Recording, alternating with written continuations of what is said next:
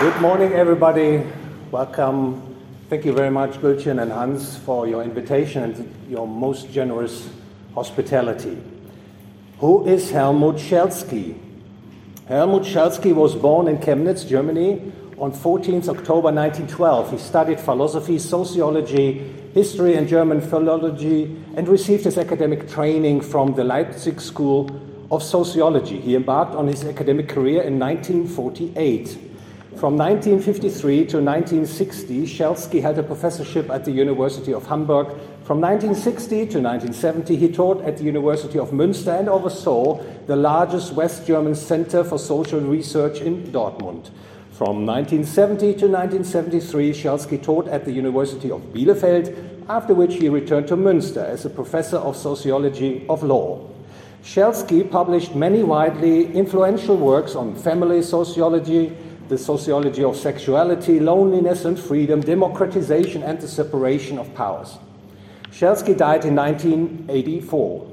In 1975, Schelsky published his book Die Arbeit tun die anderen, Klassenkampf und Priesterherrschaft der Intellektuellen. In English, Let the Actual Work be Done by Others, Class Struggle and the Priestly Dominion of the Intellectuals.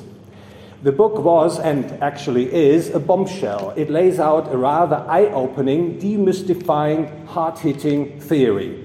According to Schelsky, intellectuals are in some way indispensable for society.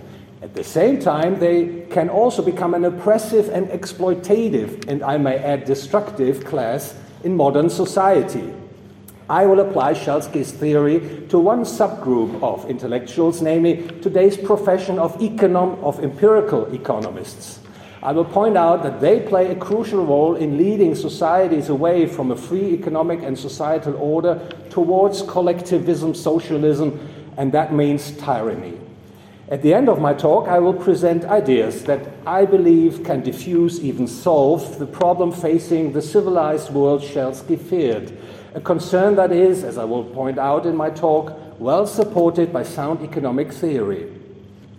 Let us jump right in and start with the central issue of human action, and that is the issue of ideas.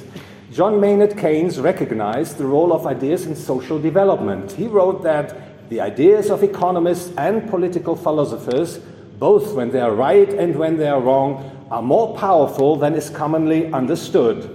Ludwig von Mises provided a logically rigorous explanation of why ideas, or theories for that matter, are at the heart of human action. He wrote, "Ideas engender social institutions, political changes, technological methods of production, and all that is called economic conditions. And in searching for their origin, we inevitably come to a point at which all that can be asserted is that a man had an idea." In other words, ideas are the ultimate given of human action, and they originate from individual thought and drive individuals to act. What is more, Mises argued that there is no way to establish a causal link between ideas and external factors that could explain them, that it is impossible to detect a functional relationship between the two. If that were possible, if we could discover definite relations between ideas and physical or chemical events inside or outside our bodies, human action could become predictable. However, this is impossible from the viewpoint of the logic of human action. Mises concluded that there are no behavioral constants in the realm of human action. Human action cannot be predicted. Hans Hermann Hoppe made Mises' argument watertight. By referring to the capacity to learn, Hoppe provides an a priori explanation for Mises' insight. For logical reasons, we cannot possibly know today everything we will know in the future, and so today we cannot know someone's future action caused by their future knowledge. We are left with the insight that ideas form the ultimate given of human action, that ideas, the concrete value judgments and specific human actions they evoke, are not accessible to further analysis. Against this backdrop, it does not take much to realize that those who develop, disseminate, and or popularize ideas, or theories for that matter, can potentially wield great power over those around them.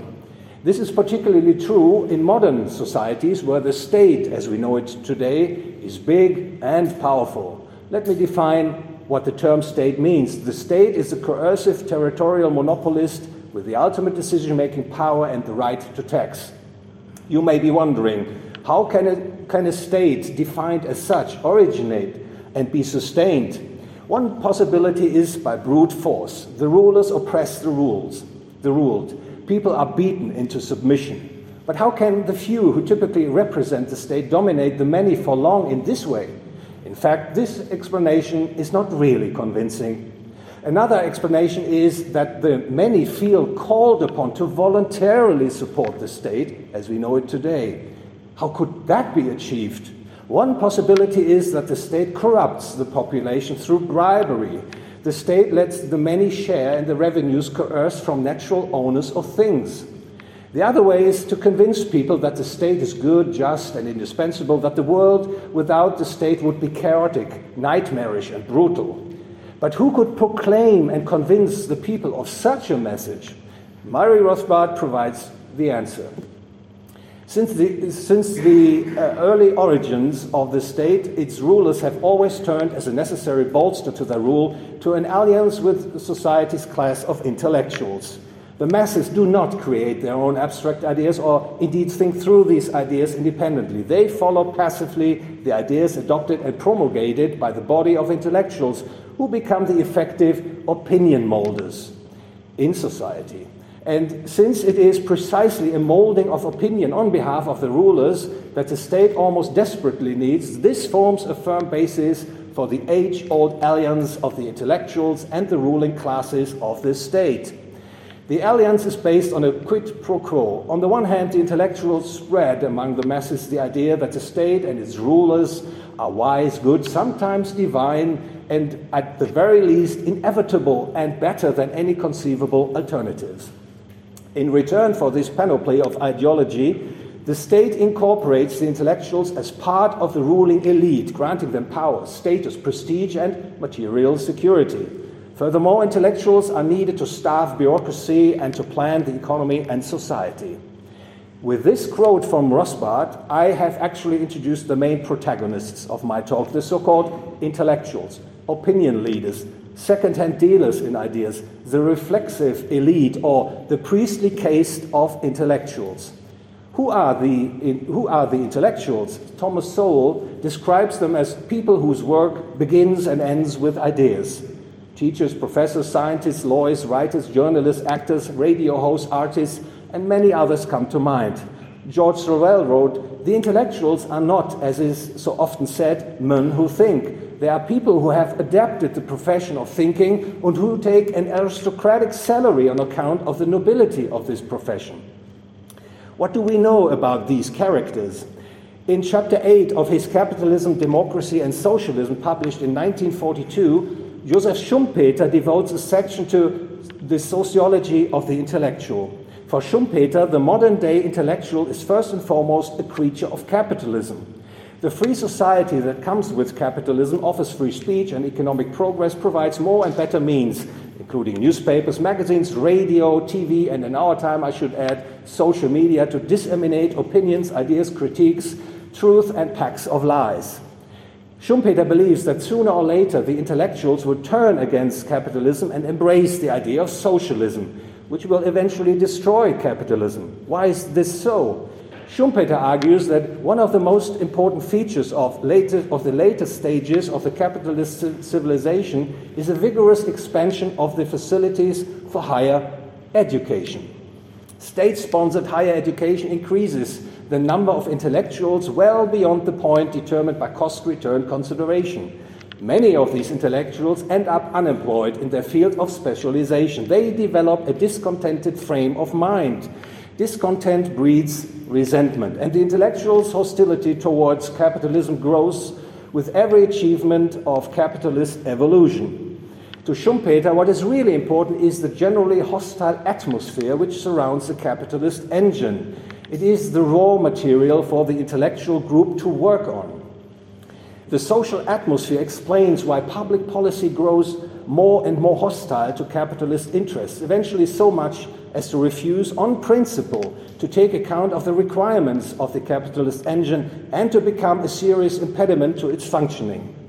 How do intellectuals exert their influence on the social atmosphere?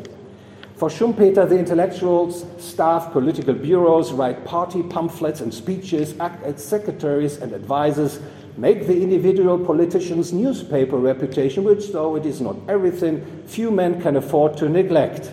In doing these things, they, to some extent, impress their mentality on almost everything that is being done.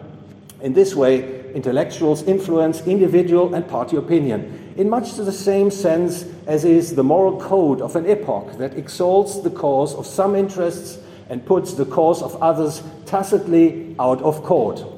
Schumpeter says that capitalism will eventually be replaced by socialism. The intellectual's role in this process is, according to him, to create the social atmosphere that is hostile to capitalism, that finally helps destroying it and establishing socialism. In 1949, Friedrich August von Hayek published his essay, The Intellectuals and Socialism. The intellectual, according to Hayek, is not necessarily an original thinker or an expert. The intellectual is often a second-hand dealer in ideas, as he once put it. The intellectual does not even have to be intelligent. What he does possess is, first, the ability to speak and write about a subject and to be heard, and second, a way of familiarizing himself with new ideas earlier than his audience, thereby acting as a gatekeeper of ideas. Hayek informs us that it is the power of intellectuals to make their opinion of the moment influence decisions of the extent to which they can sway the popular vote on questions on which they differ from the current views of the masses. Another important point Hayek makes is that most intellectuals have a socialist bias. He argues that socialism has never and nowhere been at first a working class movement. It is a construction of theorists deriving from certain tendencies of abstract thought with which, for a long time, only the intellectuals were familiar. Why would intellectuals lean towards socialism? On the one hand, most intellectuals are deeply impressed by and influenced by the undoubtedly great achievements of the natural sciences, Hayek notes. They believe that human society and its development would equally follow laws and that the state can plan, steer, and manage human affairs according to political will. On the other hand, the ideas of socialism are very popular with the intellectuals, much more, by the way, than classical liberal libertarian ideas. They allow them to come up with fantastic visions and sweeping promises that challenge the status quo and appeal to people's imagination. In 1956, in his 1956 book, The Anti-Capitalist Mentality, Ludwig von Mises addressed the resentments of the intellectuals. In a capitalist system, intellectuals feel frustrated, Mises noted. They loathe capitalism because it has assigned to this other man the position they themselves would like to have. The intellectuals steer resentment and envy, and they supplement their bad feelings into an anti-capitalist mentality. The intellectual indicts society's economic organization, the nefarious system of capitalism. But for this unfair regime, his abilities and talents, his zeal and his achievements would have brought him the rich reward he deserves. Like Schumpeter and Hayek, Mises suggests that intellectuals with the anti-capitalist mentality are the harbinger of socialism, destroy individual liberty and freedom. Now I come to Helmut Schelsky. In his 1975 book, Let the Actual Work Be Done by Others, Class Struggle and the Priestly Dominion of the Intellectuals, Schelsky puts forward the following thesis. In modern societies, a class struggle of its own kind develops. The front line runs between the intellectuals and the working people. It is a struggle for dominance, which is not fought with physical, but with psychological coercion, with exercising power through giving meaning. Let me explain this in some more detail. Based on Max Weber's sociology of religion, Schelsky assumes that people seek meaning in their worldly existence for a promise of salvation. This is particularly true in the highly developed secularized society societies in which there is a demand for something he calls social religion. The ever-increasing complexity, interconnectedness, and abstraction of social relations in large modern societies with their information overload, their unlimited freedom of criticism, and the encroachment of subjectivity without attribution of responsibility for the real consequences prepare the ground for social religiosity. The demand for a social religion forms the basis for the professional group of the mediators of meaning, the reflection elite, in short, the intellectuals in the broadest sense. Its members are active in the growing functional areas of information science and orientation knowledge transfer. According to Schelsky, they develop into a caste of priests, similar to the clergy in previous centuries.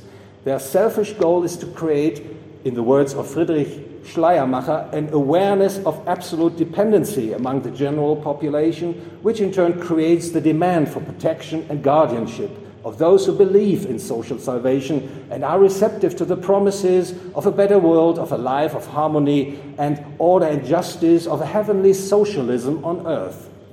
The proclaimers of salvation assert their rule in a sense that the present everyday life is perceived as misery, as an emergency situation, as unbearable. The perceived misery of the people is what the intellectuals, the elite of reflection, need to further their own cause. To become a priestly caste, the intellectuals have to maintain sense of need and misery among the people, regardless of real conditions and circumstances. They do not only proclaim salvation, but also promote a consciousness of misery. They are propagandists of misery. The intellectuals who also position themselves as social saviors stand opposite the productive population, living off the people who do the practical tasks in a society, in the truest sense, namely working hard for their money. Now, Schelsky emphasizes something very important. The intellectuals can be content with a serving position dedicated to the needs of the productive people in society, but they may also pursue objectives that just further their own cause at the expense of their fellow people. The crucial question Schelsky raises is, what happens if the intellectuals in the field of social sciences pursue their own self-interest, even if it conflicts with the interest of the wider population? Let us try to find an answer to this question by looking at the economist's profession, which can be seen as a subgroup of today's fairly sizable number of intellectuals. Suppose the economist conceives and pursues economics as a science of the logic of human action, as was rigorously argued by Ludwig von Mises. In that case, he will have to pay the price.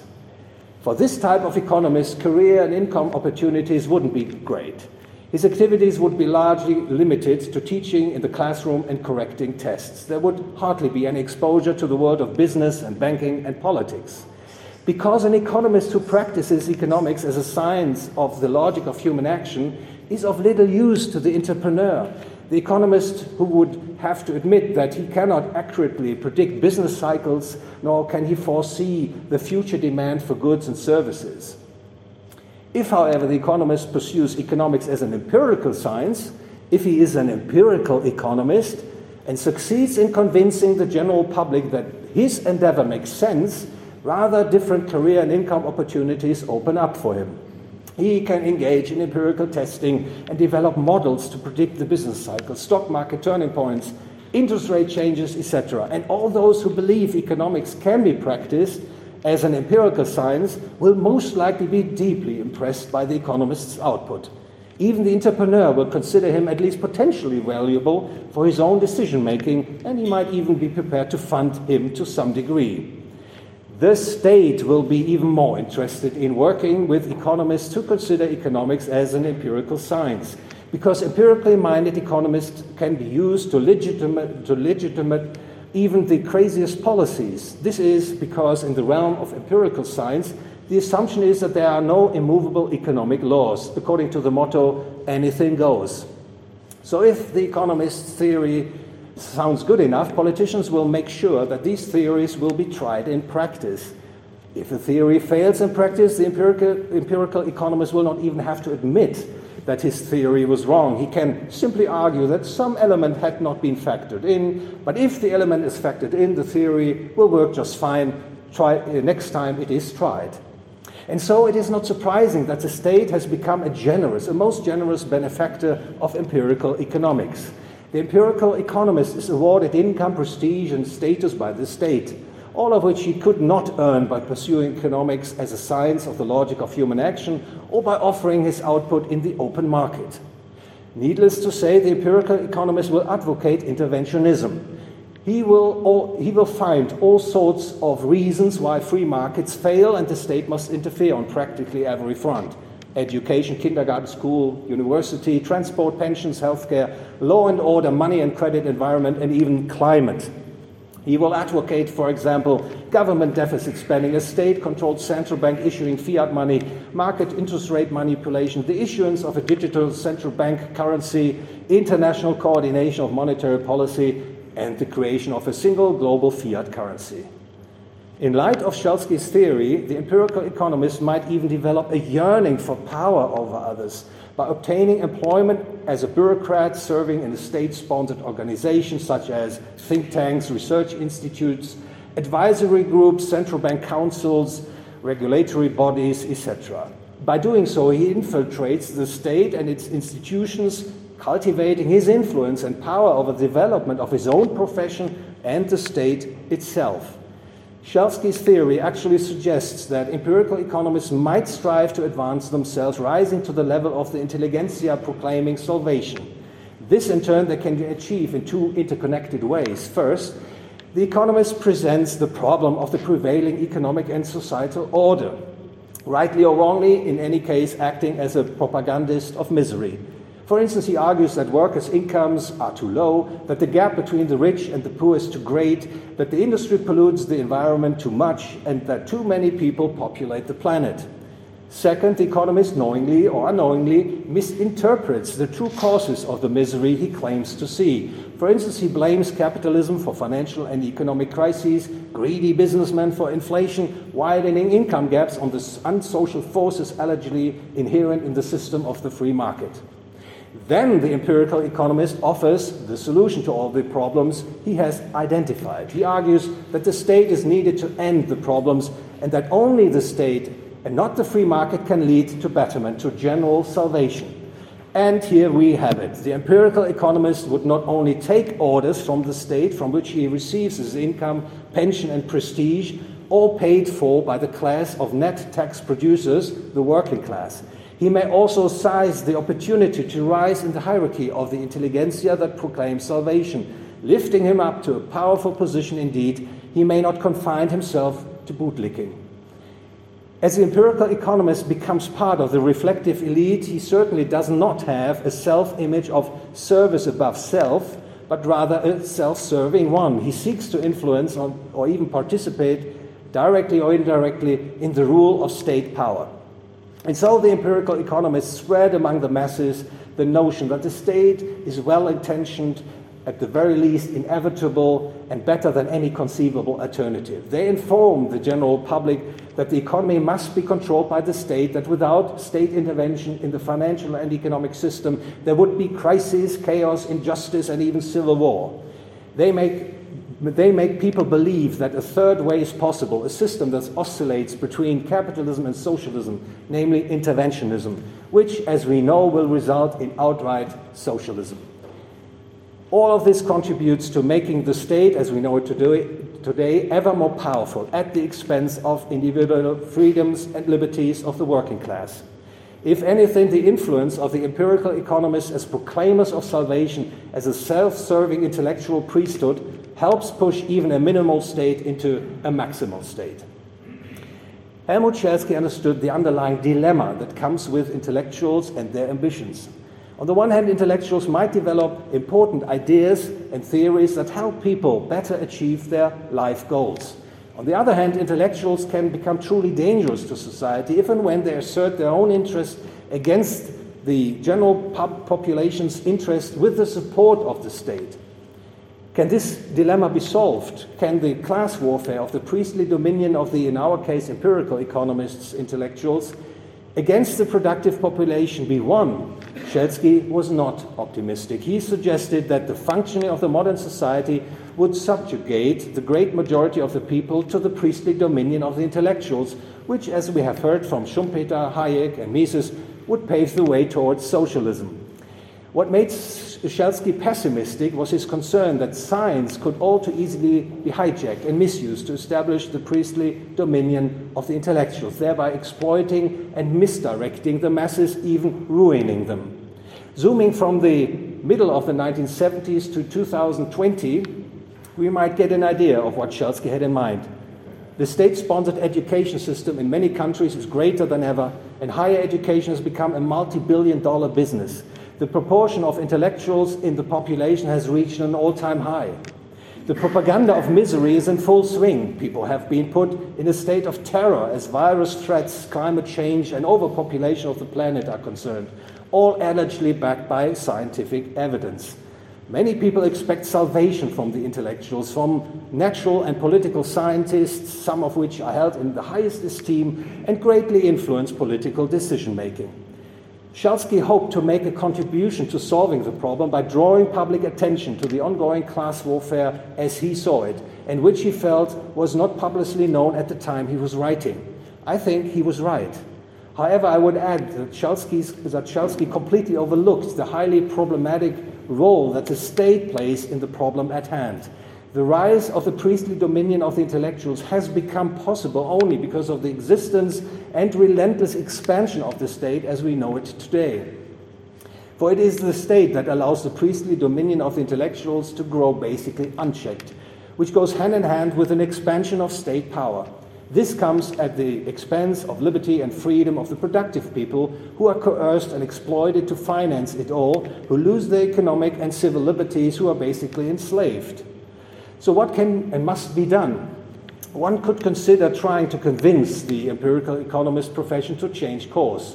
But that would be lost hope, I think, because it is fair to assume that most empirical economists have little or no incentive to stop what they are doing. Be that as it may, I would argue that a good chance remains to successfully challenge and defeat the priestly dominion of the intellectuals as far as the field of economics is concerned.